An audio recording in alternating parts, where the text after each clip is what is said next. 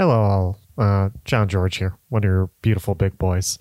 Just wanted to give a little bit of an audio warning here because we had some technical hiccups. It happens every once in a while. Unfortunately, we lost some recording of our beautiful guest, Mark, so I had to pull from my Twitch VOD. Luckily, his audio was still there because he had a lot of great input. Thank you, Mark, for being on the episode. Enjoy the listen, everybody. Welcome to Big Boy Movies, a podcast about movies and the big boys who watch them. I'm one of your big boys, Matt Beebe. I'm another one of your big boys, John George. And I'm pretty big. I'm Mark Witterman. Oh my God, it's Mark. Mark has escaped the chat. He crawled out from the chat sewers and has joined us in physical form on our podcast. I'm so impressed. Long-time caller, first-time listener. Close. But yeah, guys, I'm really excited for this episode. Mark's on. We've been friends since like elementary school, which is crazy. And we brought him on because we're going to be talking about a real exciting movie today. I don't want to say too much, but it is a Christopher Nolan movie that's got some hype behind it. Tenet? We're talking about Tenet? Not Tenet necessarily. Are we talking about my favorite movie of all time, The Dark Knight? Well, it does have to do with Batman because he's relevant now, right? There was a bunch of fandom. It's not quite Dark Dark Knight. Of fandom stuff like the new Are we going to talk about the new Batman? Yeah, are we talking about the Batman? Well, not necessarily. We're close, guys. We're so close. Maybe we're talking about The Dark Knight Rises. Did you get it? Dark Knight. Okay, Dark Knight Rises. Yeah, okay. Yeah, we're going to talk about The Dark Knight Rises. That one's... Yeah, I guess we could do a movie that exists. Yeah. I guess I could talk about it for a bit. Yeah. Not as excited. Yeah, I guess. Yeah. I just thought maybe we'd all be excited because Christopher Nolan and Batman, this would be a cool, fun episode for us to do together. Let's just get into it. Yeah, whatever. Okay. Well, I mean, we usually talk about stuff that we've watched. Okay, good. Thank God we can start with this every week. So I guess we can start there before we do it. John, did you watch anything? Good question, and the answer to that is no. Okay, cool. Because wild. Yeah. Me neither. Mark, have you watched anything? It doesn't even have to be this last week. Mm-hmm. Well, I don't know if you guys know what's currently going on in the world, but there's this thing called a pandemic, and so I haven't left the house in about 6 months. So the only thing I've been doing exclusively is ingesting media. Through your mouth. I've been taking this out of the box and just slamming them into my face. Oh, you've been doing that too, huh? They're delicious. Yeah. Serving it into my body realm, my temple, my body temple. Yeah, filling it with those Blu-ray discs. Blu-rays. Yes. they taste interesting. I'll say that. All right, now I actually want some clarification, if you could, real quick. Do the Blu-rays taste like blue raspberry? Well, considering that blue raspberry isn't real and it's a fake flavor that the media has sold to you, and it's actually just raspberry that they colored blue to make it more distinctive from cherry, and is actually mostly pear flavor. No. I'm going to take that as a yes, though. All right, so what have you been watching? I've been watching so much. Well, just this week, I watched all of Breaking Bad. Oh my God. In 1 week? Holy shit. In 1 week. I started, I think, like Saturday or maybe Monday, and have just been binging it all the way through, and I finished it last night at 1 a.m., at which point I started watching The Dark Knight Rises. Finished The Dark Knight Rises this morning when I woke up. I had an hour left. Oh, nice. Sorry, I finished The Dark Knight Rises like 15 minutes before we started this call. So I was pretty close as well. I thought I was going to have to because I was given more work at like the last second today. Oh, geez. And then I thought I was going to have to, but I luckily finished that work quick enough to where I could finish The Dark Knight Rises. That's a long-ass movie. I know, it's so long. I'm going to talk about that more, but... Yeah. Yeah, but Breaking Bad. So good. It's one of my favorite television shows of all time, and like watching it again was just fun, you know. Mm-hmm. Like what a roller coaster. Yeah. Is this your second time through? This is my second time through. Nice. I started Better wow. Call Saul like in college, but never finished it. So that's probably the next thing I'm gonna watch, and then I'll watch the movie El Camino or whatever it is. Oh, You never watched it? we talked about the movie on this podcast once. Yeah, we reviewed it. Well, good thing I didn't listen to the episode. Yeah, you have time. Now you can go back. Yeah.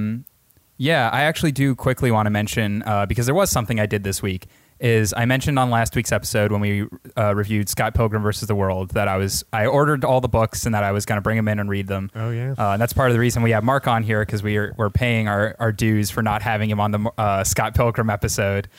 I'll reiterate in this episode also, Mark loves Scott Pilgrim. He was Scott Pilgrim for several Halloweens, I think, and a very accurate costume. Yes. But anyway, I started reading the books again. I hadn't read them since like Mark lent them to me in high school or whatever.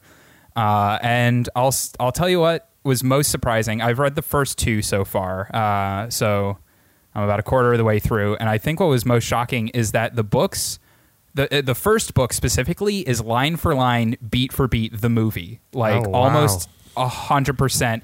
Every joke. Yeah, even the shots. Like Edgar Wright literally like looked at the comic and was like, okay, this is the frame in the comic book, so this is the frame in the movie. So like shot composition, everything. First book is just the movie. It's wild, and it's really a testament to how well written that book is. Yeah. It stands up so well. There are a couple differences that I have grievances with, but we don't have to talk about that now. One difference I noticed, and this is like how minor these changes are, is, you know, the scene where Scott wakes up after he sees Ramona in his dream, and then Wallace pops up in the bed, and then other Scott pops up. In the movie, that's just like a really great comedy moment. In the book, instead of that conversation happening in bed, it happens at like a sushi restaurant. It's the same conversation. It's just like a slightly different place. So it's really crazy that everything just lines up so perfectly, and that the book is so well constructed that they just could turn it into a movie, no problem. Yeah, that's really cool. And the second book even has that too. Well, one thing that's different from the first book that really grinds my gears, but it has a lot to do with Scott's characterization, and his characterization changes from the first book to all the others, because he was a much different character in the first book. But after he makes out with Ramona for the first time, in the books, he's like, we should go to bed, and Ramona's like, what about the tea? And he goes, what about it? But in the movie, he goes, we can not have tea. Which is way more Michael. That's way more Michael Cera to me. Way more Michael Cera. But And that's like, the thing. With the direction, it's like Edgar Wright, clearly, he got Michael Cera, and he's like, okay, you have these lines. And again, the lines are exactly the same. So that's sort of a testament to Edgar Wright's direction of the character, being like, you can take these jokes and make them work with a character that's pretty different than the book, which I think is really interesting in the way, and it works for sure. Second book obviously deviates more, but it still has that same thing where there are scenes in there that are literally the same. The Lucas Lee fight is almost completely different. He defeats him in the same way, but Lucas Lee is way more chill in the book. Like there's a scene where they just sit down and talk to each other for a few minutes and like don't fight. Interesting. So and eat baby carrots. Yeah, they do eat baby carrots. Scott is way more confident at the beginning of the first book than he is in any of the other books, and to make that more consistent in the movie, they just have him be consistent. It's just, Yeah. it was a welcome change because like he was really grating. if he could have stayed that confident throughout the whole series, it would have been really a dull story, I think. But, yeah, I think those books are definitely a product of their time, and they change as I could talk about this for hours. Yeah, they change as the books go on. They become more modern and more self-aware, and that's one of the reasons why I really love it. Yeah, it's also funny because the first one came out in like 2004. So the scene where Scott like orders stuff on the internet and he like doesn't understand what email is, like that's because it's 2004 and all this stuff is still like generally kind of new. It also makes more sense like when he's like, "What's the website for Amazon CA?" In the book, he's like, "That's that online bookstore, right?" And you think like, "Oh, right, that's what Amazon was in 2004." It was an online bookstore. Like it wasn't this huge corporation. Wow. So yeah, it's just funny to look back on 2004 literature and be like, so that's where we were. Later in the books, they joke about like, it's like 2009, and Scott's like, wait, it was 2004, like a year ago. Yeah, or they'll do stuff where Kim will be like, "Scott, what were you doing?" And he's like, "Just read the books, Kim, and you'll understand." Like, geez, Kim, read the books. Yeah. There are also many in-between books that I think got released on Brian Lee O'Malley's website. That some of them are important, but mostly not. There is a tease for there's actually a lot in one specific mid-comic got ripped directly for the movie.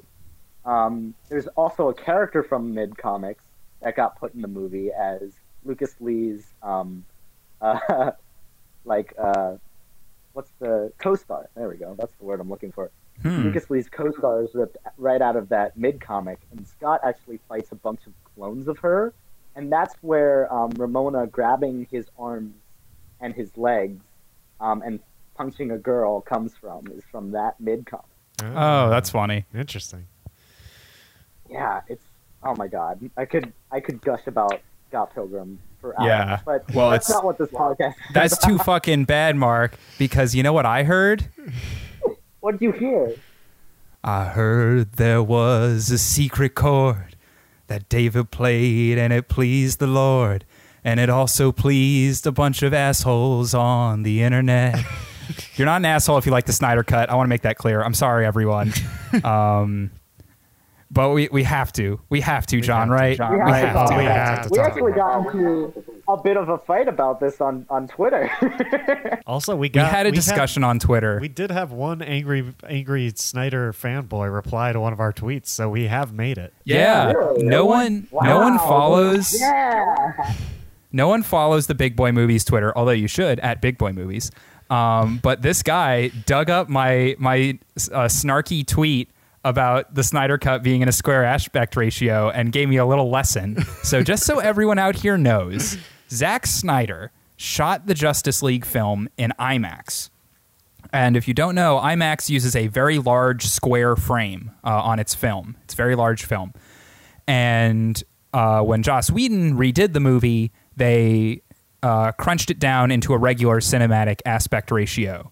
But Zack Snyder says, "Nah, fam. I'm going to give you what you want, and what you want is the whole ass frame." This is something they don't even really do on a lot of IMAX releases. I believe it's like 143 by 1. It's almost square. And so what they're not doing is they're not chopping off the sides of the frame. They're adding more to the top and bottom. Where you would have black bars, you're now getting a frame added to the top and bottom. So what I want to make perfectly clear right now is, yes, you are technically getting more frame.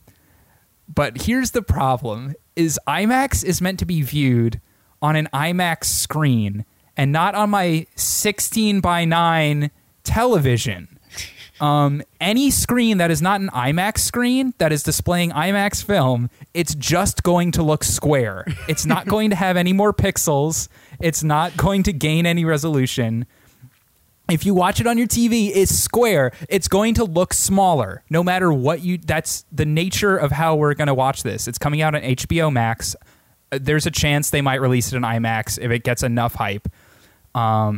But the reality is, 99% of the people are going to be watching on one of those back there, and they're going to not be able. They're going to have to sit closer to their TV. I legit. I am so weirded out by this, as you two know, because I complained about it right before this podcast. I tried to watch the Justice League trailer, which I usually don't watch trailers. So I was like, okay, I'll watch this. I really don't care about this movie that much. It already came out, basically. And I watched it on my phone, just pulled out my phone, and on the YouTube app, you legit just cannot go fucking full screen on this trailer. And I was so mad. Like, I kept pressing the full screen. I was like, I know it's square, but I just want to turn my phone sideways. I don't want to, like, see all this other crap. I don't want to see, like, the like ratio or whatever. Like, I just want to see just the trailer, please. But it will not let me do it. I quit halfway through. I was like, I don't like this. I'm pissed. I watch YouTube on my TV, so I didn't have that. Yeah. I highly recommend if you're going to watch the trailer, watch it on your computer, TV, anywhere but your phone, because they won't let you go full screen. Yeah. I'll tell you what happened with my experience with this, which was I wasn't like actively watching DC Fandom that day. I was like tuning in and out, and I heard like, oh, they finally released the Snyder Cut trailer. And so I went onto YouTube and I searched like Snyder Cut Justice League or whatever. And I saw the first thing that came up was IGN, and I clicked on it, and then it was square, and it wasn't like super high res. I don't know if it's just because YouTube was loading it in or whatever. And then Leonard Cohen's Hallelujah starts playing. And I was like, okay, this is obviously like some kind of fan edit or some kind of like Instagram ad they leaked, and they put Leonard Cohen's Hallelujah over it to like hide the copyright so it doesn't get taken down or something. Like, there's no way that this is the trailer. And I clicked off. I was like, it must be some fake IGN YouTube account or something. Like, someone made a YouTube account. It was like lowercase LGN to like trick me. And so I was like, haha, very funny. And so I went to the official Warner Brothers YouTube channel, and I was like, okay, this has got to be it. And then the same thing started playing, and my brain just broke a little bit. And I was like, there's no way. And it kept playing, and the song was playing over the whole thing. And I was like, this is a fucking like, this is like an AMV. Like, what the fuck am I watching? I just couldn't believe. John, weeks we had been predicting for the Snyder Cut, and yet nothing we could have done could have predicted this. Why did we not, like, we could have ridiculously predicted it was going to be square. We could have ridiculously predicted that we would have Hallelujah in the trailer. But like, and not, it's like layers upon layers. Like, Hallelujah is the song that plays during the sex scene in Watchmen. Is this Zack Snyder being like, this is sex, nerds? This is what sex is. Hallelujah, holy shit, bitch. that did remind me of Watchmen. I was like, this looks just like fucking Watchmen to me. Like, this is just Watchmen. It's the same song from the sex scene in Watchmen. He really likes that song. He's like, fuck, I gotta just keep putting apparently this. Keep putting this in everything I have. He must love, I feel like that song's in Shrek at some point, too. I think it is. Yeah. It is. It's in the first Shrek. Yeah, he must It's really in the like sad Shrek. part of Shrek. Oh, yeah. That part is Zack Snyder loves Shrek. Great Monorail says everyone thinks of the Watchmen sex scene. I imagine that's what everyone thinks of when they watch this Justice League trailer. Yeah, and Yeah. New Rockstars, who I'm not the biggest fan of, but I watched all of their videos. They pointed that out too, and I was like, oh, the sex scene from Watchmen. Yeah. But no, I had a very different experience with this trailer. I too saw the IGN version first, which was lower quality, I will say, than the Warner Brothers one for some bug-odd reason. Yeah. But I was like, this is weird, first of all. I didn't notice the square thing at all. I didn't notice it because I was watching it on my TV, and I watch IMAX movies on my TV all the time because I'm a pleb or something. I don't know. And I didn't notice it was square, and I was like, wow, that's Darkseid. Holy shit, that's awesome. And then I watched the whole trailer and I was like, that's really cool. I was genuinely excited about it because not a single thing in this trailer was in the original movie. Not a single thing. It's all new footage.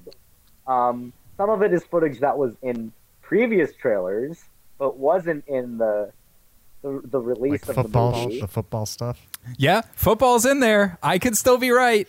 And I'm praying, I'm hoping to God that the scene with Cyborg pushing the cop car away from the cop before it hits him, him landing and going, "You should probably move," is in this movie because it's the greatest part of the first Justice League trailer, and it's not in the movie. Oh, I only wonder why. I'm so looking forward to this because it could be anything. It's gonna be a completely different movie than anything we've ever seen. First of all, it's 4 hours long. Martin Scorsese is Mark. upset. He's like, God. You have no idea how much that hurts us. Scorsese is just like, oh my God, how did this Zack Snyder beat the time I had for The Irishman? How did Marty's in his booth right now, like furiously writing a sequel to Irishman that's 5 hours long, just to like get back at him. He doesn't even need a sequel. He could just make a extended cut or whatever. Oh, hold on. Irishman, the Scorsese cut. He reveals that actually was not my cut. That wasn't my cut. That was another director came in, he cut it, and we just didn't want That guy, that wasn't me. It needs to be shorter. Joss Whedon came in and he did it. I don't know what he was doing. Joss Whedon kicked in the doors of the edit bay and he cut the whole thing down and added all these jokes. We need the Scorsese cut of The Irishman. It's 5 hours long. We get 2 additional years of Robert De Niro's life in there with even more CG face. This is it. This is what you've been waiting for. This is what Netflix needed to compete with the Snyder cut. They needed the Scorsese cut. I'm so excited. Yes. Oh, God, I'm so hype. Oh my God. How exciting. Yeah, everyone go on Twitter, tweet at, I guess, Netflix, Release. hashtag release the Scorsese cut. 5 hour Scorsese cut. Yeah. Don't give them any context, just demand it. And don't stop demanding until we get it, because apparently that works. If this is anything to go by, it's that harassing the corporation works.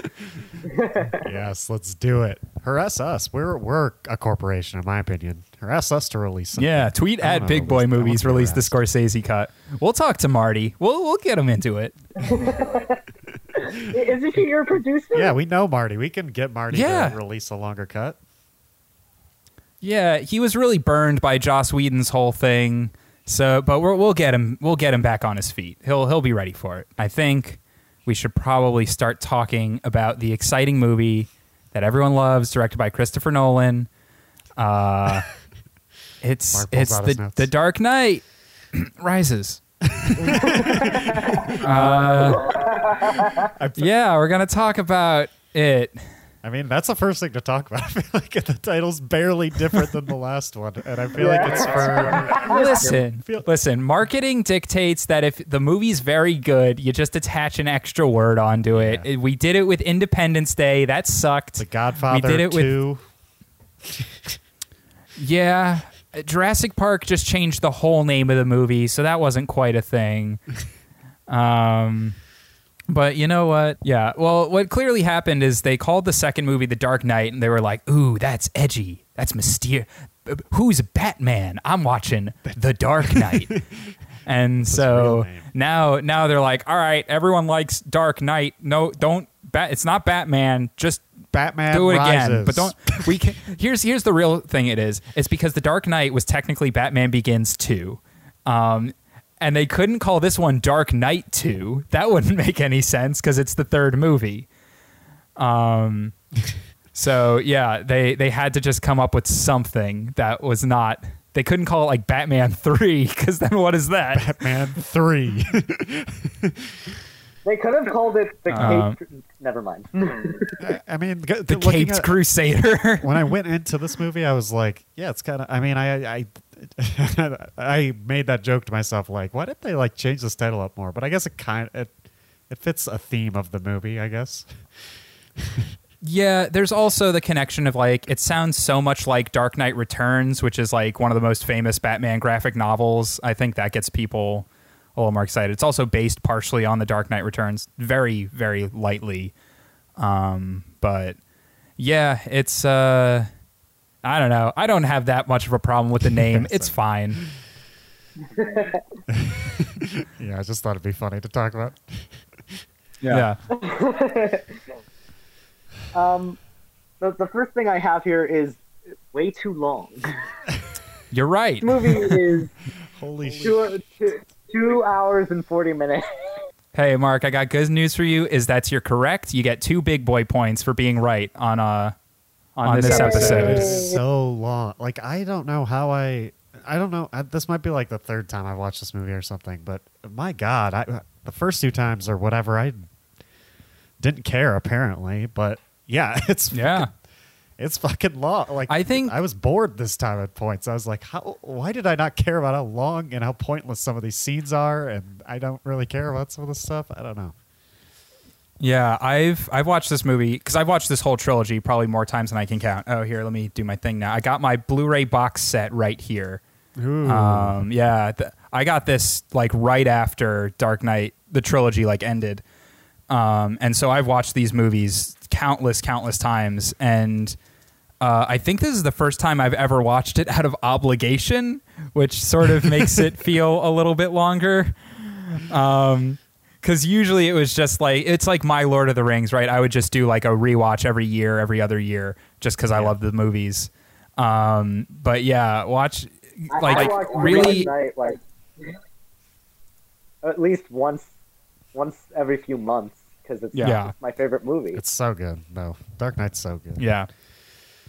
And that one's even shorter. It's not that much shorter, but it's shorter. It's shorter, but it's also, it just uses its time way, way better than this movie is what I realized. It's such a well-crafted film, and that's one of the reasons why it's my favorite movie. Like, it's not my favorite comic book movie. Yeah. It's not my favorite Batman movie. It's my favorite movie. Exactly. It's my favorite film. It's just so good. It's so good. And it has 2 of my favorite Batman villains in it. It's like, how can it not? Yeah. No, Dark Knight cracked the code, or rather Christopher Nolan cracked the code of like, you can just make a good movie based on a comic book, and then like the rest doesn't really matter. Because like Marvel and like these new DC movies are so like determined to make comic book movies that sell and can be in Fortnite before they like really work on like making a really, really great movie. And obviously I'm not saying that they set out to make bad movies or lesser movies. I don't think that's the case, especially for the directors. Like obviously every director wants to make the best movie they can, but you know, Warner Brothers giving Christopher Nolan the permission to be like, hey, just go for like what's going to be Batman for you, just do it. And he's like, all right, I'm going to make a grounded, like artsier sort of Batman movie, and it just works. And I think that's why everyone like points to The Dark Knight is like, that's the comic book movie that's also the good movie. That's also the movie that's actually good there. Yeah. And then we have this movie to follow it, which is why it's so contested, I think. It has to follow The Dark Knight.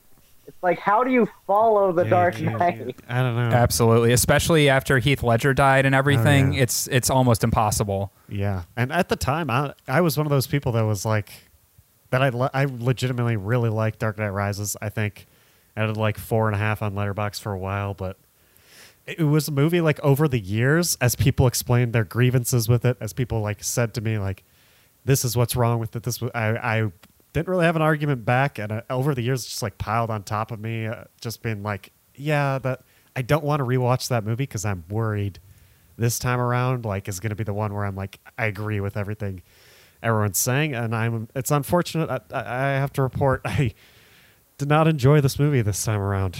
I just didn't like it as much. Yeah. It sucked. Yeah, if I'm going to give a general impression, I would say I still liked it. I think there are parts of the movie that I like a lot. Same. But I definitely like saw all of my issues. Yeah. Yeah. And again, it's because I think partially because I was watching this under obligation and being like, oh, I have to like use my critic brain for this. Yeah. I think I was like, okay, this is like clearly not as tight or anything like Yeah, that. Cam the Third says the Joseph Gordon-Levitt Robin thing is comical. That was one of the things when I saw the movie in theaters with my dad. I remember being like, what? Like, that's really what they're doing with that? like, oh, your real name? You should use your real name, Robin. Real name, Robin. Yeah, it's like if Bruce Wayne goes up at the end, you know, and he's like, "I'm Bruce Wayne." And you're like, "Oh, I don't have anything." You're like, "Try my legal name." You're like, "Oh, I like your legal name, Batman." like that's what that was to me. The weirdest thing about that scene too, the weirdest thing is that's Donald Blake going to Bruce Wayne's will reading to pick up his part of the will. And and the lady goes, "I don't see your name here." Like, wait, so Batman used he looked up his real name and it was like, Robin. "Oh, I'll put him down as Robin because that's what he'll come in asking for." I think the deal is that he goes by John Blake, but Robin, like John is his middle name and Robin is like his real first name. So Bruce Wayne went out of his way to like figure this dude out. It was like, I know he goes by John Blake, but I'm going. And like he's not even going to include the middle name too because she didn't have anything for John Blake. Yeah. So he was straight up like, "Fuck this guy! I'm going to embarrass him at my will reading." Oh my God. And to have him use the name he doesn't like. So weird. Isn't it Donald Blake? I think it was John. It's John. It was John. Don Blake? What? I have Donald Blake written here 3 times. That's weird. Oh, Don you were Blake. probably thinking of my dad, Mark. That's your dad's name, Donald Blake. Yeah, my dad's name is Donald. Well, not Blake, but Donald Beebe. Yeah. That's pretty close. Alex says that his best argument for this movie is that Hines Ward is in it, which is kind of chill, which I agree with. I saw Hines Ward there, and I was like, that's a real football player, and now he's playing a football player in a movie, so that's pretty cool. that's awesome. That's acting right there. He acted so well. What do you I think was like, Christopher Nolan wow, told him to do? He really does look like a football player. I imagine they're on set, and Chris Nolan's like, "All right, so, your football, American football, right? Just so we're clear, I want you to take the ball and run with it really fast." And he's like, "So, like what I usually do? Yes, exactly. Action." Brilliant. So brilliant. Brilliant directing, brilliant acting. I love it. Cut, print, one take, perfect. I like to imagine Christopher Nolan sounds like a British aristocrat. One take. Perfect.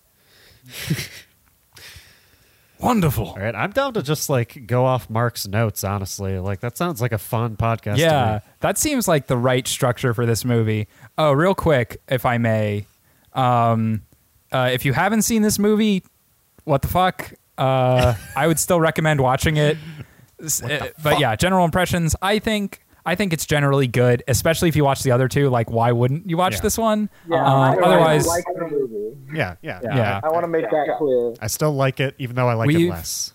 To make it clear for myself. we've been in Spoiler Town, but from now on, we're going hard on Spoiler Town. So, So the first thing I have here is Anne Hathaway. Good? Question mark? Yes. Okay. Okay, I like this note. It's a good note. But Anne Hathaway was a surprise cast, I think, for a lot of people. Absolutely, as yeah. Selena Kyle in this movie. I definitely wasn't expecting it, and I was definitely shocked by it and pleasantly surprised. Yeah, I was surprised. Yeah. She's great in it, and now I look back and I'm like, yeah, obviously Anne Hathaway's the choice. Who else would you go with? You know?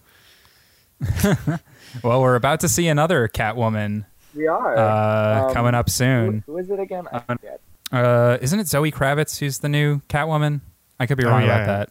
I think It's it might Zoe be. something. Yeah, I think it's Zoe Kravitz. But anyway, yeah, I think Anne Hathaway, you generally think more as like a romantic comedy type person, or like sometimes high drama in the right role. But she doesn't like scream Catwoman, but I think she does a generally like good job, especially with what she has to work with. I actually really enjoyed the scene this time around where Bruce Wayne appears for the first time and he goes to the ball and they're having this conversation, this really tense conversation while they're dancing at the ball. I think she plays that really, really well. It's very like characteristically Catwoman. Yeah, I think it's So yeah, I really enjoy that, and she's a great actor. So ultimately, that's all that really matters when you're coming into a role. And yeah, I enjoyed even it. though like the openings, her first scene is very great too. And how like I like how when Bruce admits that he knows that she stole the pearls, like she just immediately changes character. Like it's just night and day. Her character's very transformative, which is cool to watch. Yeah. Yeah. I also on top of that, when she gets raided by the police during her meetup, she freaks out and she starts screaming and she falls to the floor. Yeah. And Yeah, then she's just like, begging for help. "I'm out." Yep. Well, then she's like chill, and then she goes outside, and there's another police officer, and she's immediately back to like, oh my god, please help me. She's just like, that's built into her. It's really fun. Yeah. It's like that's what Catwoman does. She's like, people are going to underestimate me. I'm going to use that to my advantage, and you see that multiple times through the film, and it's really great. Yes, with Bette Mendelsohn. I think they play the angle really well of her being like not strictly evil. She's just trying to get by. Obviously, like stealing jewels is a little bit more than getting by, but you understand like she's found her way. There's a good in Batman Year One, which is a great comic. They set her up as sort of she lives in like the slums of Gotham, and she does her thing. She's sort of a Robin Hood figure. But I always felt like that was sort of the interpretation they were going with, where I'm losing the thought a little bit, but we're going to get there. Where Catwoman is ambiguous as opposed to a lot of Batman characters that are very obviously evil, where we get, Mark, you can... there you go. The characters that are very obviously evil, like Bane, which we'll get to, who I think is actually like way too cartoonish for this movie. But yeah, I think this interpretation of Catwoman works very well for what they're doing, and her redemption arc I like too. Yeah, I agree. Overall, I think she's a good character. I like how we never know what side she's on, and then she comes back in the end and saves Batman's life. Which you can't dislike a character that saves the Batman, you know? Yeah, you save the Batman. I'm all in. Hell yeah. So now in the movie The Batman, Batman's gonna get saved by like a shadowy figure, and he's gonna come out of the shadows, and it's gonna be Hitler, and we're all gonna be like, wait, Big Boy Movies gets canceled immediately. Yeah, they're gonna play that clip of John on loop, being like, "If you save Batman, you're cool with me." God.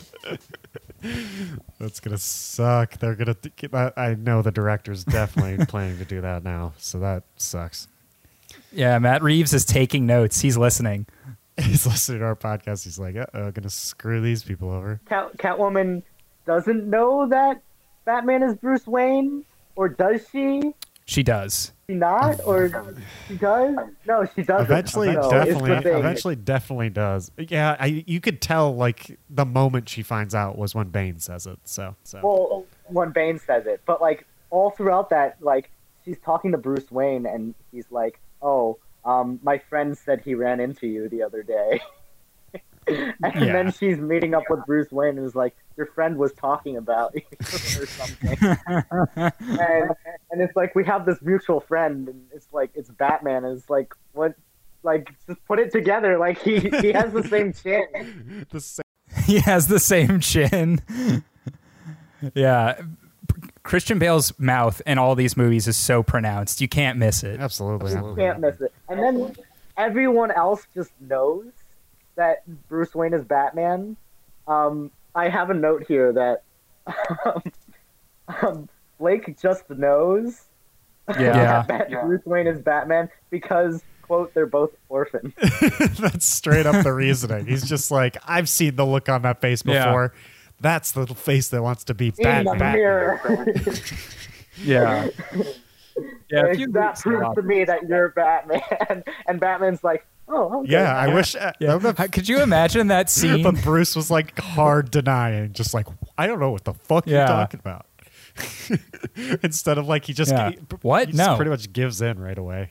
Like if it just goes all out on Joseph Gordon-Levitt's character, just like, get the fuck out. Because even in that scene starts with Alfred answering the door, and he's like, well, maybe I should look into getting a warrant for Harvey Dent's murder. And Alfred could have been like, what the fuck are you talking about? And like close the door.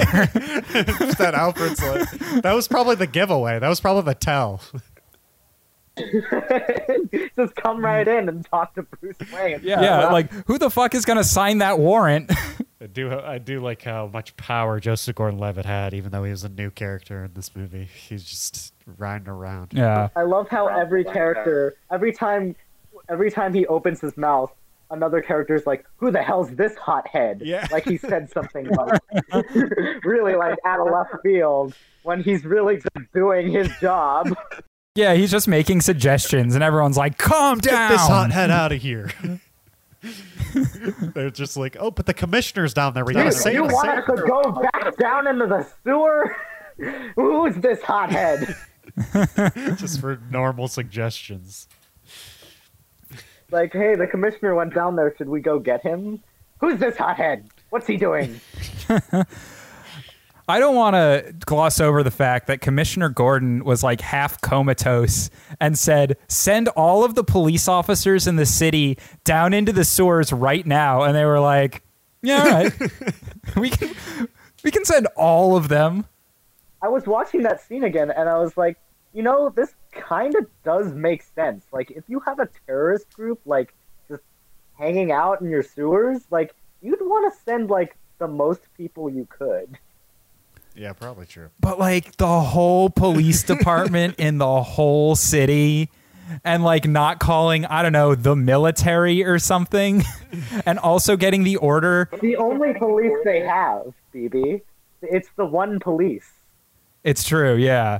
It's the one police force in all of Gotham.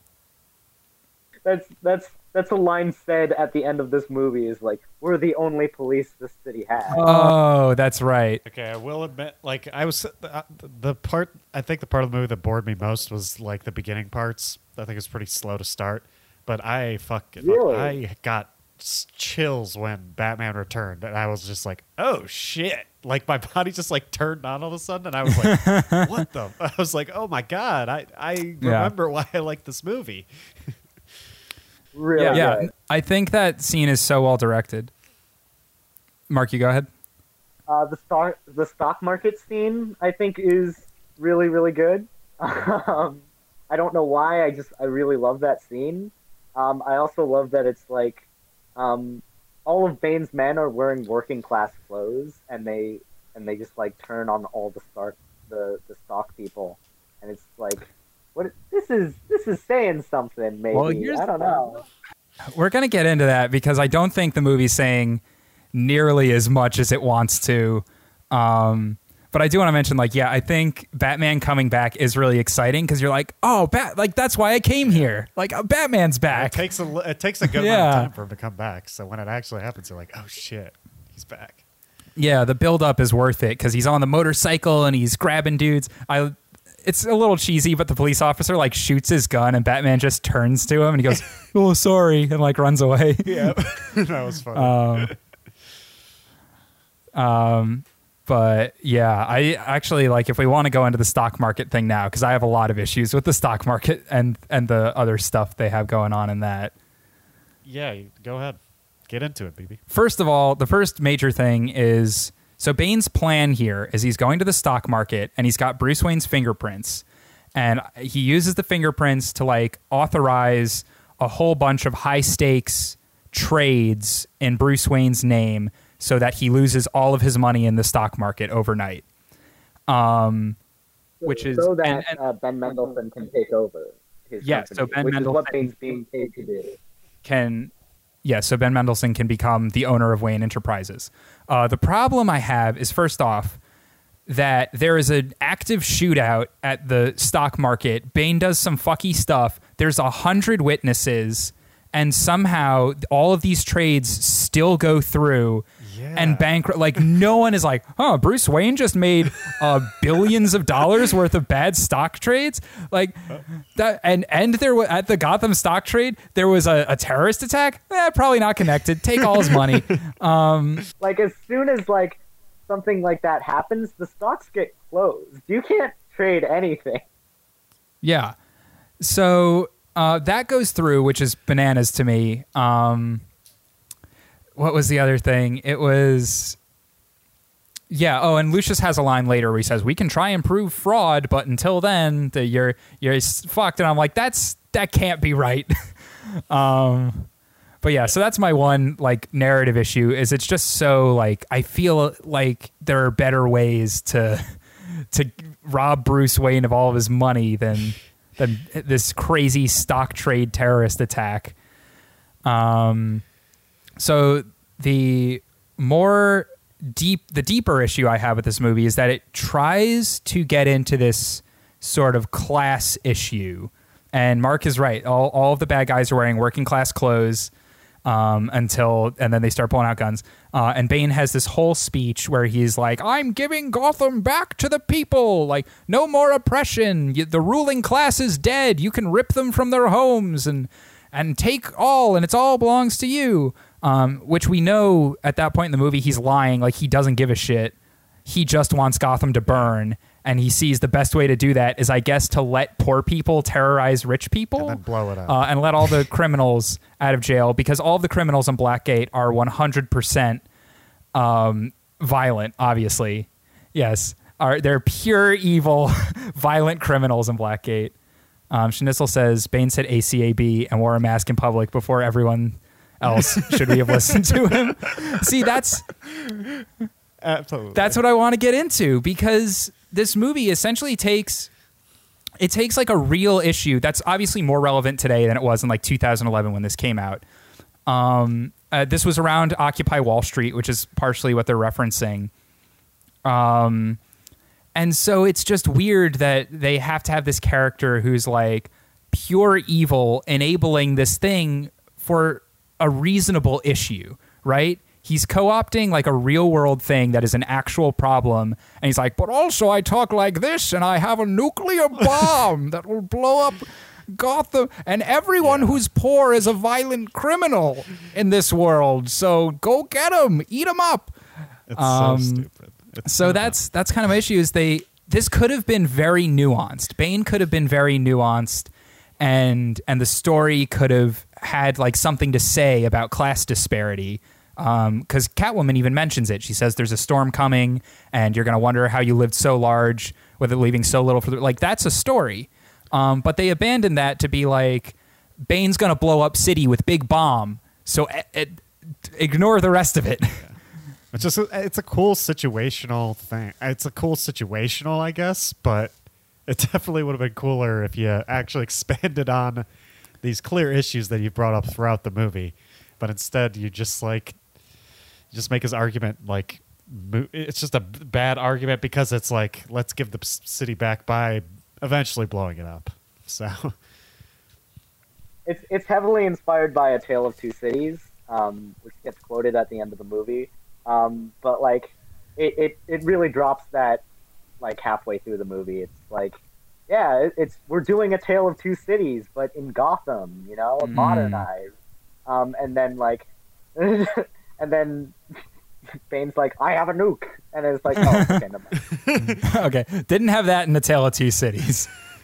Great Monorail says that's what happens with all comic books, which is fair, especially Nightfall, which I have read. Everyone leave an F in the chat because I read all of Nightfall. Jesus Christ. But yeah, it's like this movie is clearly goofier. It's more like these old school comic books, and I'm saying that like maybe it should be less like a comic in that way. We don't need a nuke to have stakes here. New issues turn into nuclear bombs that need to be diffused. Yes, that's basically what we're saying. Great Monorail is like, we could have had a discussion here, but instead Batman has to punch Bane in the face harder than Bane punches Batman in the face. Yeah. Yeah, speaking of Batman v Bane, well, maybe we should just talk about Bane in general, but all of Bane's henchmen are stupid. Yeah. It's made very clear in the beginning of the movie. They bring Commissioner Gordon to Bane, and Bane's like, why the fuck did you do this? And they're like, because he's the police commissioner. It's like, what am I gonna do with this one guy? I have to kill him now? Why didn't you just kill him before bringing him to me? And then he escapes, and he knows about them. And Bane is literally like, you guys are dumb. I want to make a quick point, if I may, that this is actually a very nice parallel here. This is Christopher Nolan doing some parallel storytelling. Let me set this up. At the beginning of the movie, CIA operative leans Bane's henchman out of the plane door, and he's got the gun, and he's like, oh, I'm going to throw you out the plane. And then Bane has his famous line. He goes, perhaps he's wondering why you would shoot a man before throwing him out of a plane, which is a funny line, and it makes sense. But here's the thing.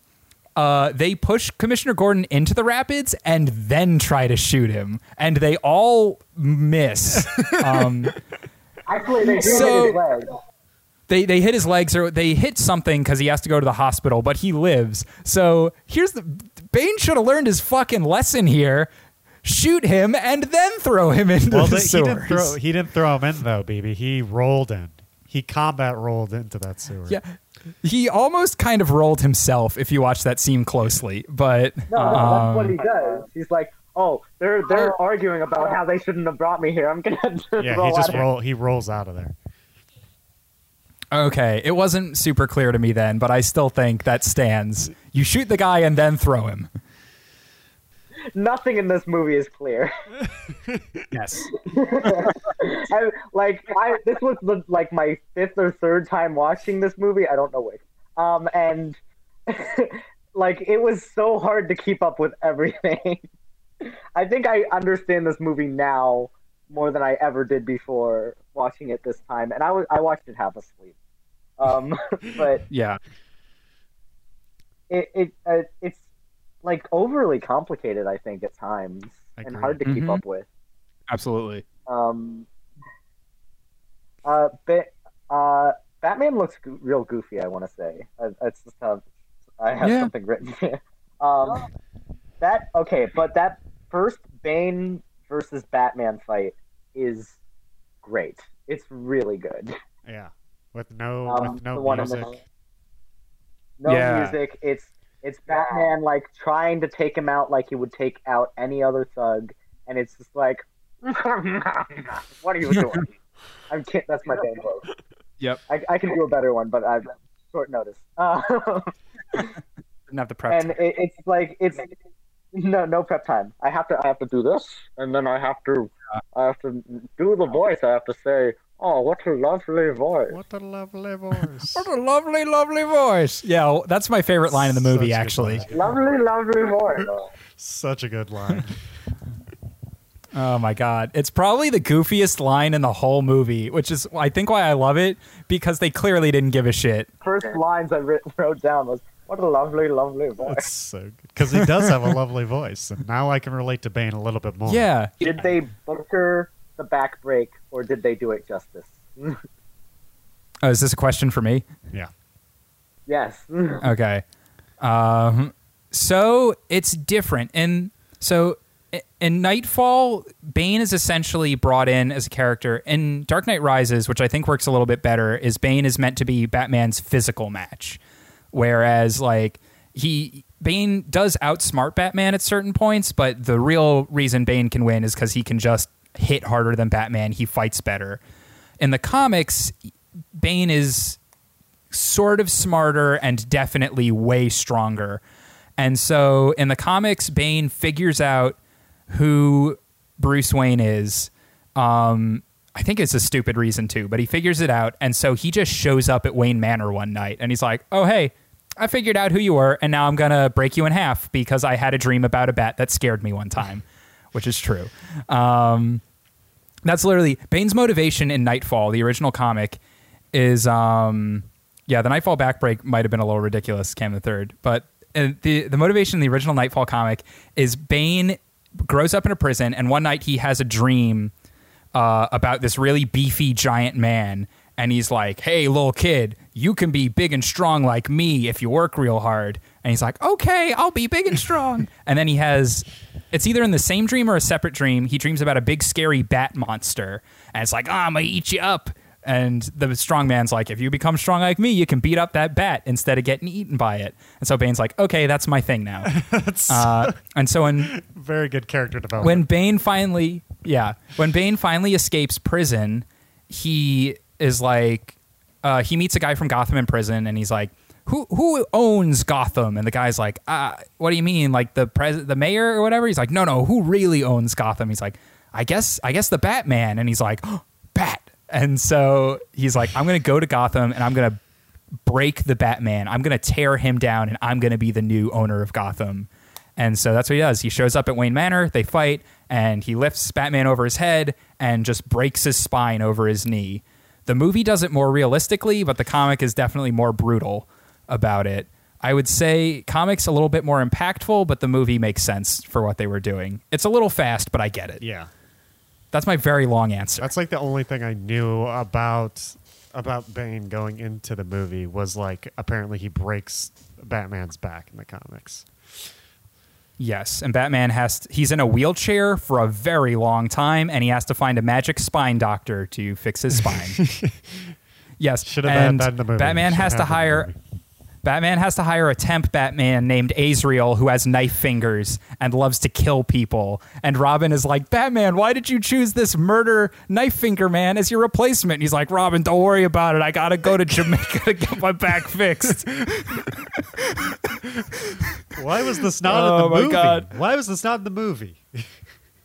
It's because in the movie Nightfall... he just gets punched in the back and it's fixed. Yeah, in the movie he gets punched in the back and then he does push-ups until he's better. Which cures everything. Nightfall is several thousand pages long, so that's probably why a lot of this wasn't in the movie. Did anyone else? Maybe it was my headphones this time or something, but Bane's voice sounded much louder than like everything else in the movie. I was gonna say, I was listening through my TV speakers, and Bane's voice is definitively much louder than everything else. Yeah, which I think they had to apparently they had to fix that at some point. Like it was too quiet, so maybe they just bumped it up too much because it was much. Well, I think what happened because I remember when the movie came out, and they had test screenings and early screenings, or like early screenings of like a trailer or something. And literally every single person said was, yeah, like, I can't understand a single thing Bane is saying. So I think either they redubbed everything he said, or they remixed it. But like, yeah, it's very clear that Bane's voice it's layered over top of everything, even the music, and it's much louder than everything. Yeah. I think the official thing was that the trailer came out. Everyone's like, we can't fucking understand what Bane is saying in this trailer at all. And I think the idea, Christopher Nolan almost wanted him to be unintelligible as like a character choice. He thought that would make Bane scarier in a way, to be like, he's just sort of growling at you. But everyone was like, no, but we want to know what he's saying. So he was like, okay, if we make him louder and subdue the like grindiness of it a little bit, then you can hear everything. And so I think that was just their quick fix to get everyone to understand. Yeah. I mean, it just so obviously sounds dubbed at some points because it's so loud. I'm just like, oh. Yeah. I'm almost certain it was dubbed. Yeah. I can't imagine Tom Hardy was very clear in that fucking tight face mask. No. And sometimes it's very clear that it's dubbed because it, like, Bane's actions don't match his voice sometimes, and it's like 100%. Kind of off. And I almost wish that they just like finagled a mic into his mask. That way it looked a little more natural. But I don't know what they could have done. Yeah, I mean, maybe just made a more natural mask or something. Because, like, Bane in the comics just wears a luchador mask. So, obviously, they couldn't do that. But, I don't know, something to... Because I think he generally does a good job. His eyes are very expressive, but there are very clear moments in the movie where he's saying something and his body movements do not match what he's saying. Yeah, and, like, I don't think Tom Hardy even did a bad job, you know, with what he was given, even though his voice is kind of ridiculous. But the writing in this movie clearly had a lot of punching up, which is another thing I want to talk about, where there are so many more jokes in this movie than there are in The Dark Knight, which feels like it cheapens it a little bit. And there is a reason for this. It's because the only movie that David Goyer was not a co-writer on was The Dark Knight, apparently. David Goyer was like really instrumental for the stories of all these movies. And he apparently was not able to help write The Dark Knight, so he just sent a treatment being like, if I were to do a Batman Joker story, like, this is the kind of story I would tell. And then it was just Christopher and Jonathan Nolan who wrote Dark Knight. And then they brought Goyer back for this third one, and all the quippiness from, like, Batman Begins came back. Oh, so That's what that feels like. Yeah, exactly. That thing, I forget. There's a scene where one of the cops is like, I gotta get me one of those or something like that. Maybe that was Batman Begins, but there's a lot of that kind of humor. That's something I wanted to talk about too, because there's a cop when Batman comes back in this movie that is the same cop from Batman Begins who said, "Oh, we're following him, and he's in a tank," and it's the same guy, and he's in a cop car with a different cop, and the cop goes, "What is that? Who was that?" And he goes, "Oh man, you're in for a hell of a ride tonight." Yep. And I'm like, it's the same cop. Wow, character development. What an arc. Well, I know, right? Yeah, I played incredulous cop number 1 in Batman Begins and Dark Knight Rises. Good quips. No big deal.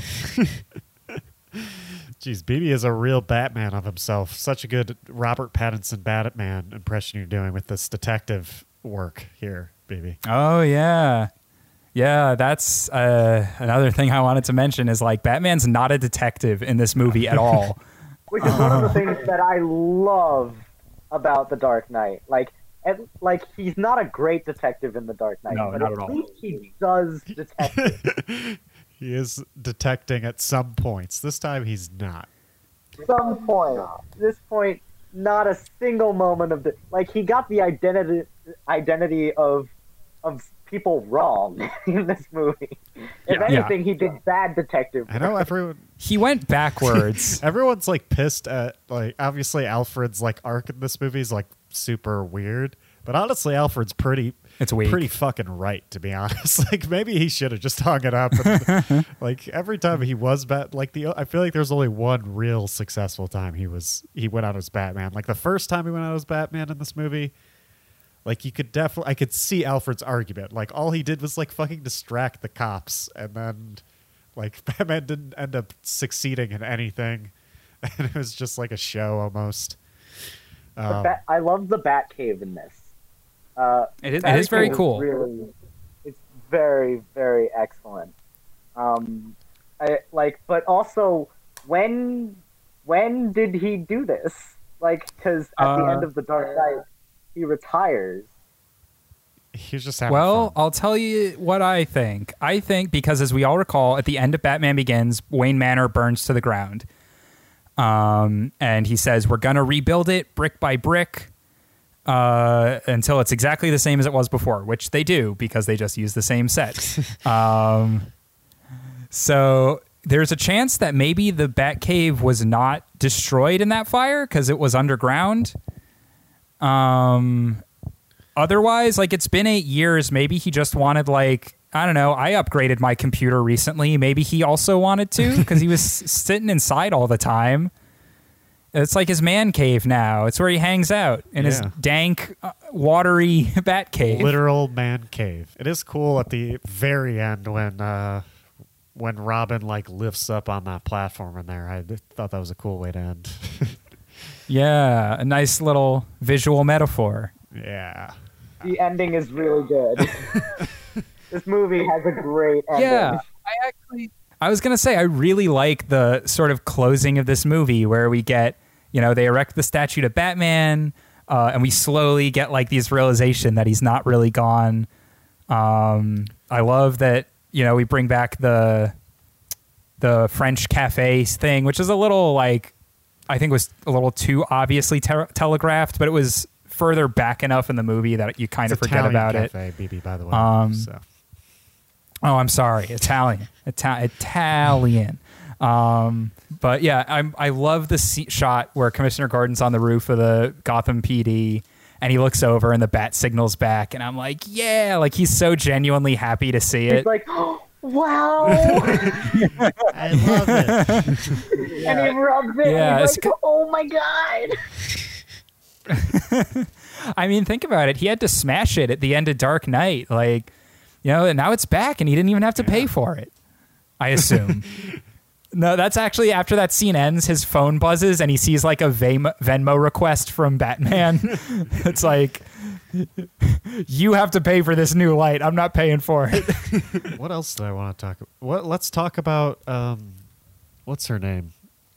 The girl, the twist in the movie. Yeah, Talia, the twist. Oh, Talia al Ghul. Well, here's the thing. Like, when this movie came out, I was very much in the speculative space of movies. Like, this was around the same time the Avengers was coming out. So, like, everybody was, like, speculating about what was going to happen in Avengers. So everybody was talking about this movie. And, like, everybody was like, oh, Talia al Ghul is going to be in this movie. We know that. Like, we basically have figured that out. So it was, for me, it was never like a reveal. It was always like, oh yeah, that's Talia right there. Yeah. Yeah, I can see what he's saying. Yeah, the first time I saw it, I don't think I saw it coming. Just because I didn't think they were gonna. Actually, I think once they started introducing Ra's al Ghul, or Ra's al Ghul as they call him in this movie, they sort of play their hand a little bit where I'm like, okay, so Talia's probably involved. Like, she's such a major character in like every Batman arc. Not every arc, but most of them. And that made sense to me. But yeah, I don't have much to say about her character because she's not involved very much. Like, they kind of just bang and then she just runs around for the rest of the movie. Every time, have you guys seen the College Humor Batman sketch? Oh, of course. Like, every single time now. Like, when I saw that moment, all I could think of was that sketch where we're just like, your penis was, or my penis was in your mouth. And it's just like, it's just... We totally did it. Like, and not in the order you would expect. Oh my God. I just can't not think That's about it. so good. But I also think, like, I don't know, her... Dude, yeah. Like, I thought Bane had a cool backstory, but then Bane's backstory just shifts to Talia. And it's just like, oh, okay, now Bane just, like, I guess he still has backstory, but... He was just like a guy, ultimately. He was just like a guy who liked Talia in the prison. So I was like, well, at least the one... which is something I think... Bane is he has a really cool backstory. And then it's like, oh, no, that's actually Talia's backstory. Never mind. Yeah. But, like, here's the thing. I loved the idea that, like, Bane is so extreme that, like, he wasn't even, like, accepted into the League of Shadows. Like, yeah. The League of Shadows wanted to destroy Gotham, and they looked at Bane and he was like, okay, you took it too far. Didn't they say that wasn't the case? At the end of the movie, Talia says, like, his only crime was loving me. Exactly. Yeah, where'd Alfred get his info from? Alfred clearly got his info from an awful source. Probably like BuzzFeed or fake something. news. BuzzFeed or some bad source. BuzzFeed's reporting on, like, a league that no one knows exists. Yeah, I don't know, because that is what we get. The bit of information is like he was banned from the League of Shadows, but then by the end it's like, no, what the fuck? He was not. What are you talking about? No, he was literally just a guy. That was his whole thing. He was just a strong guy. He was not like Ra's al Ghul loved Bane. He didn't ban him. Why the fuck? Well, he didn't love Bane. He just like didn't like that Bane was hitting on his daughter, I think. Very underage as well. He apparently reminded Raish of the death of his wife, which like is weird because Raish left her there to be put in the pit. Like, yeah, that's his fault. He didn't see that. Going back to BuzzFeed, I like to imagine a video that's like, the Try Guys try joining the League of Shadows. You have like the part where like exiled from this thing, so I don't know how we can get it. Yeah, like how are we gonna do? And then they get to the end of the training and they like hand them the sword and they're like, you must now execute this man. And they're like, oh, I don't know. You do it first. And one of them just does it. Or they have to take the flower that makes them see their worst fear and they're all like freaking out over like dumb shit. I mean, there's still. I guess I should. I've been mostly complaining, so I guess I really like the pit. Like, I think the pit's prison is fucking the strongest part of this movie. I've always loved that part. Always gives me chills. Love that the whole realization is like, oh, you're not supposed to wear the fucking rope. It kind of comes back full circle of like Bruce falling down the well in the very first movie, and now he's sort of an even bigger well. I think that's my favorite part. But yeah, the rope represents his fear of falling. Yeah, and once he denies the rope, he's able to get out. He's able to make the jump. I think that's genius. Yeah, or rather, he has to feel fear in order to make the jump because he knows he can fall if he has the rope. Where it's like, if he doesn't have it, all right, well, this is it. I jump now or I die. Yeah, I think that's really great. Like the sort of spirit of Batman, like never giving up, that kind of thing, really translates well there. I also want to say, go ahead.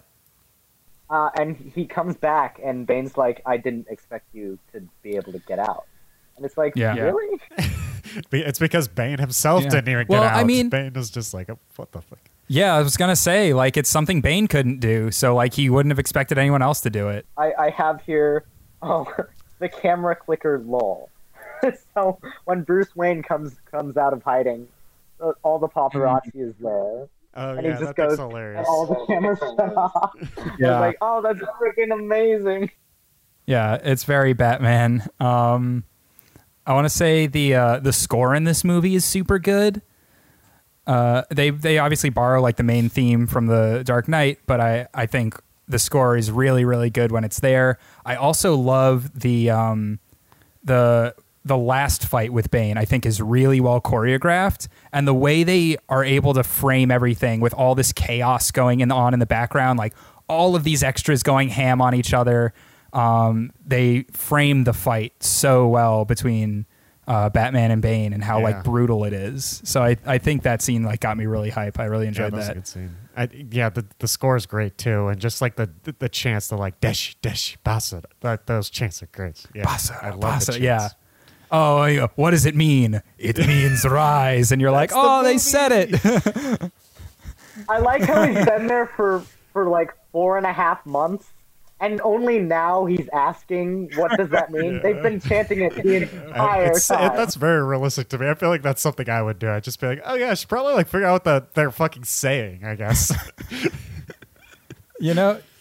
You know what would happen with me is I would like be in the prison and everyone would be like, Deshe, like so confident. And I would sort of join in and be like, yeah, Deshe, basara. And then I'd get to a point where I was like too afraid to ask because they'd be like, you've been chanting it the whole time. You don't even know what you're saying. Obviously, Deshi Basara, like, yeah, that's what I'd say, you know? Like, it's good. I'd have to play it off like, yeah, I know what that means, guys. I'm going to climb out of here real quick. And like, of course they know what it means. We all say it. We all love to say it is the thing is we all love to say it, me especially. And when I leave this pit, you're all going to leave. I'm going to leave and you'll have the knowledge that I knew what I was saying. And that's what's really important. I also really like the way Bane like kills the nuclear scientist guy who how he like it makes him explain like and can anyone fucking fix this or make it so it's not nuclear anymore? It's just like just me. He's like okay and just fucking kills him. But that was pretty Yep.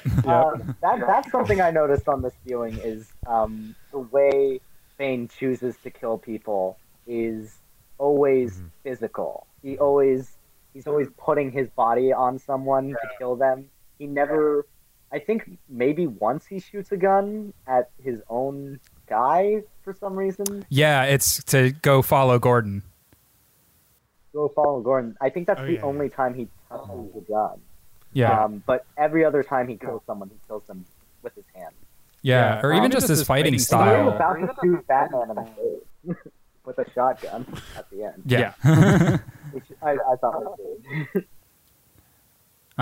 Yeah, no, I love in that final fight too when he's going at Batman and there's a dude in his way and he just like throws the guy out of the way like he's nothing. Yeah, I love that part. Yeah. That's great. I think one of the only things that I have here that we haven't gone over is Mendelsohn is great. That's all it says.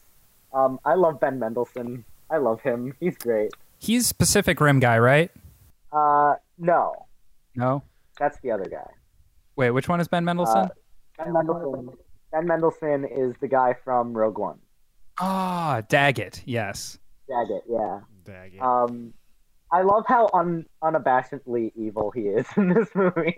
He's like, I want to take over Wayne Enterprises. Oh yeah. I actually think he's in the best Bane scene in this movie. I think the best Bane scene by far. Yes, he's like, I'm in control here. I paid you a small fortune. And he just puts his hand on his shoulder and suddenly like the whole power dynamic. And that's like where the nuance I think we could have had falls apart, because this is like a statement like he's rich, so like he should be in control. And the reality is like, yeah, but I could just snap your neck. And it's suddenly like, oh wait, money literally means nothing when there's Bane here in front of me and he could break me like Just a twig. destroy me. I love that line where he's like, I paid a small fortune for this. And he goes, and that gives you power over me? Because it's just such like a genuine real thing. Like, yeah. And that's where the nuance could have come from, is like, just this idea of like, we perceive the money gives them power and the rich people just have it and other people don't. But what happens when the people who don't have money say, fuck it, and just go after the rich people? And so that's a more interesting story than I'm just going to trick all these people into ruining their city and then blow them up with a nuke. Good old nukes. Oh, here's something that we haven't talked about yet. So, the first time I saw this movie, and this, I guess this is important. It's not really important, but The Dark Knight, the Dark Knight, the one before this, was the Prequel, first movie I ever saw. the first movie I ever saw in IMAX, ever.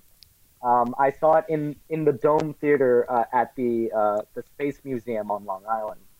And wow. it was the best movie going experience of my life. So of course I saw this movie in IMAX in a famous IMAX theater in New York City. And at the end of this movie, this is embarrassing. I cried at the end of this movie the first time I saw it. That's fair. That's fair. We were in like 10th grade or something. I think I was 17 or Yeah. 16.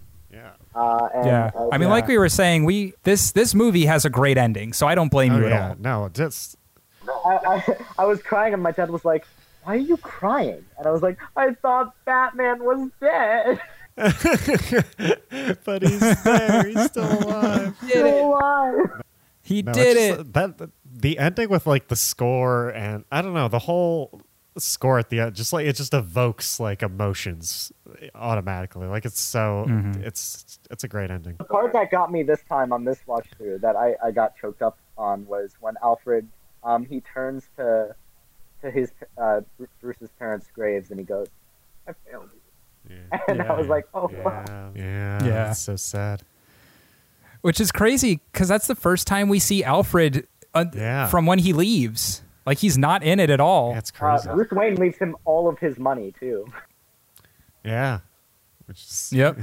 which is great. Cam the Third says when he gave Gordon his final goodbye, it was emotional. I agree. That I think like on one of my viewings, that was a part where I like teared up a bit. Yeah. Putting a jacket on a scared boy's shoulders to make him know that the world isn't Yeah. so terrible. At the end of the day, it's Batman, and we love Batman. I mean, I don't have to tell you how much I love Batman. Everyone who knows me fucking knows I love Batman. So even when it's a movie that's so complicated and like not as well loved as the others, at the end of the day, it's still All right, now Batman.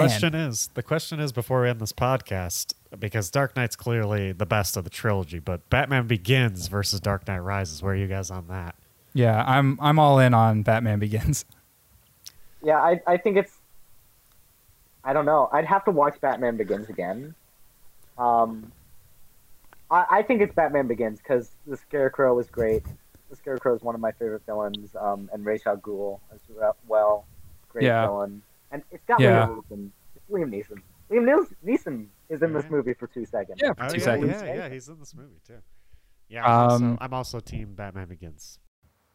I will say that like what I think ultimately becomes a big issue with this movie is it has to try and recreate the very serious, realistic nature of Dark Knight, but also tries to reintroduce some of the like more comic booky and humorous elements of Batman Begins, and they just don't mesh as well together. So Batman Begins works better because it's more committed to being more of a comic book movie, and then Dark Knight elevates it based off of that foundation. And so it's two great flavors that don't necessarily taste great together.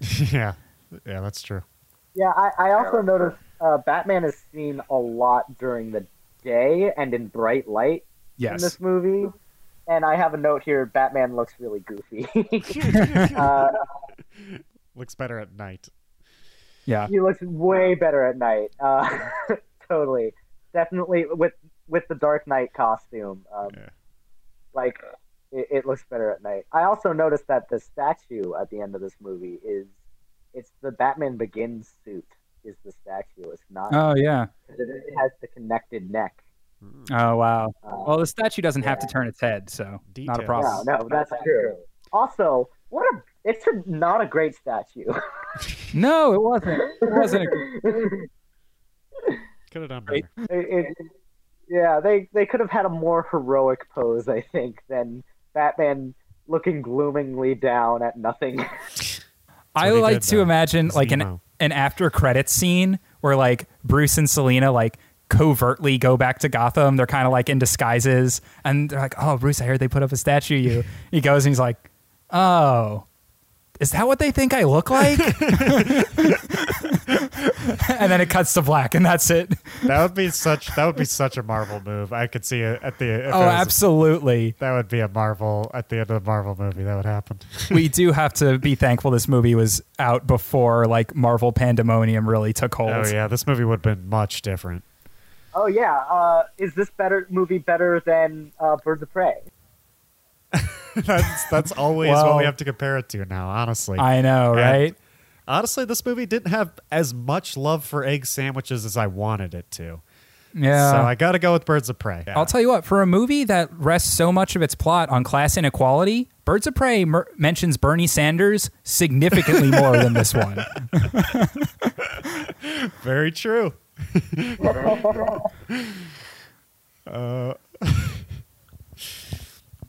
All right. Well, that's it. That's all I got. Yeah.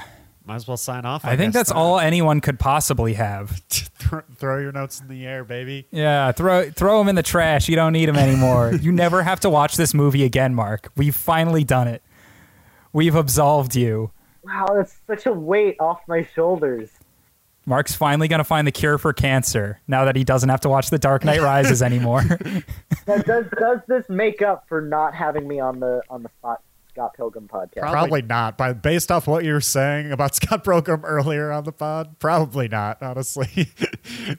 we did a second Scott Pilgrim podcast at this point. Yeah. Oh, God. Edgar Wright, just make the sequel. Jesus Christ. Oh, God. No, I don't want a sequel. I don't want it. No, no one does. Don't make a sequel, Edgar Wright. I was joking. Just remake it. It needs a remake. Yeah. It needs a get the game back on PlayStation. It needs an Edgar Wright cut. Where's the right cut? Where's the right cut? It is the right cut. Yeah. Yeah, I think that's what we got to do right now. What we got to do with all movies now is just demand cuts from the director, whether or not they were involved with the rest. This movie was good, but I bet it could have been better. Yeah. Actually, honestly, I want the David Ayer cut of Suicide Squad. No, you don't. Mark, don't do that. Please. Oh, my God. I mean, John, could you imagine we'd have to do a whole nother prediction segment for that? Like, we'd have to watch like a 9-hour cut of Suicide Squad. Oh, no. Oh, my God. I would quit the pod. I would quit the podcast. The Joker of Jared Leto's Joker. All right, that's it. We're ending it. David Ayer, do not listen to this podcast. I swear to God. Until next time, stay big, you beautiful boys and girls.